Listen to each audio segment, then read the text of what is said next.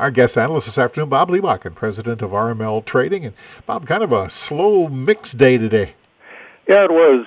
Not a lot of activity after the opening overnight was mixed, and nothing really led to any kind of action news-wise. The exports came in about as expected, nothing there. I see we did sell some beans to, was it Mexico, later in the day today, so the market didn't seem to react much to that. So we're going to end up mixed in the corn, up a half, down a half. The beans look like they're going to be up 1. Strength in the back month, November, up 9.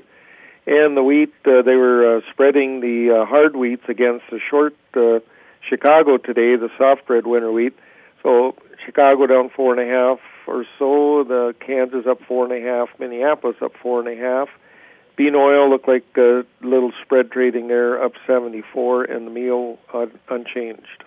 We've got a long weekend coming up here, and then we get into with option expiration and heading toward first notice day next week. So could be pretty volatile next week, I guess.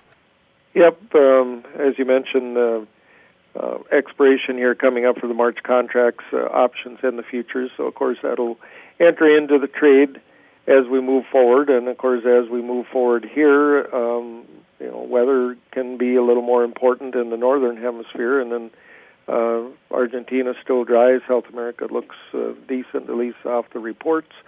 So 3-day weekend coming up. We'll see what happens here tomorrow and how they trade into it. Livestock side, that was under pressure pretty much all day. Yeah, we did come off our lows a little bit, down a half a buck in the live cattle. That was about 55 off the low. Exports were called better than expected, not too bad.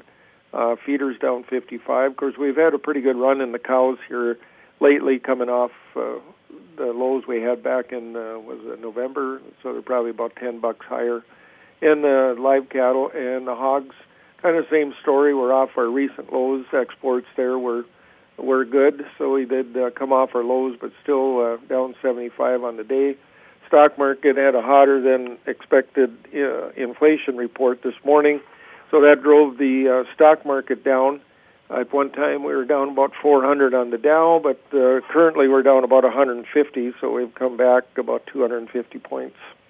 Anything else we need to be aware of or talking about? Nope. 3-day weekend coming up. Let's see, how did the U.S. dollar react today? We're down 10 points.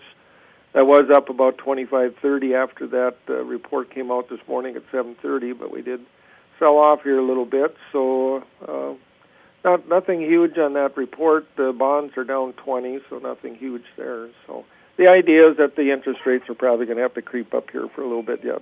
Bob Liebachen at RML Trading.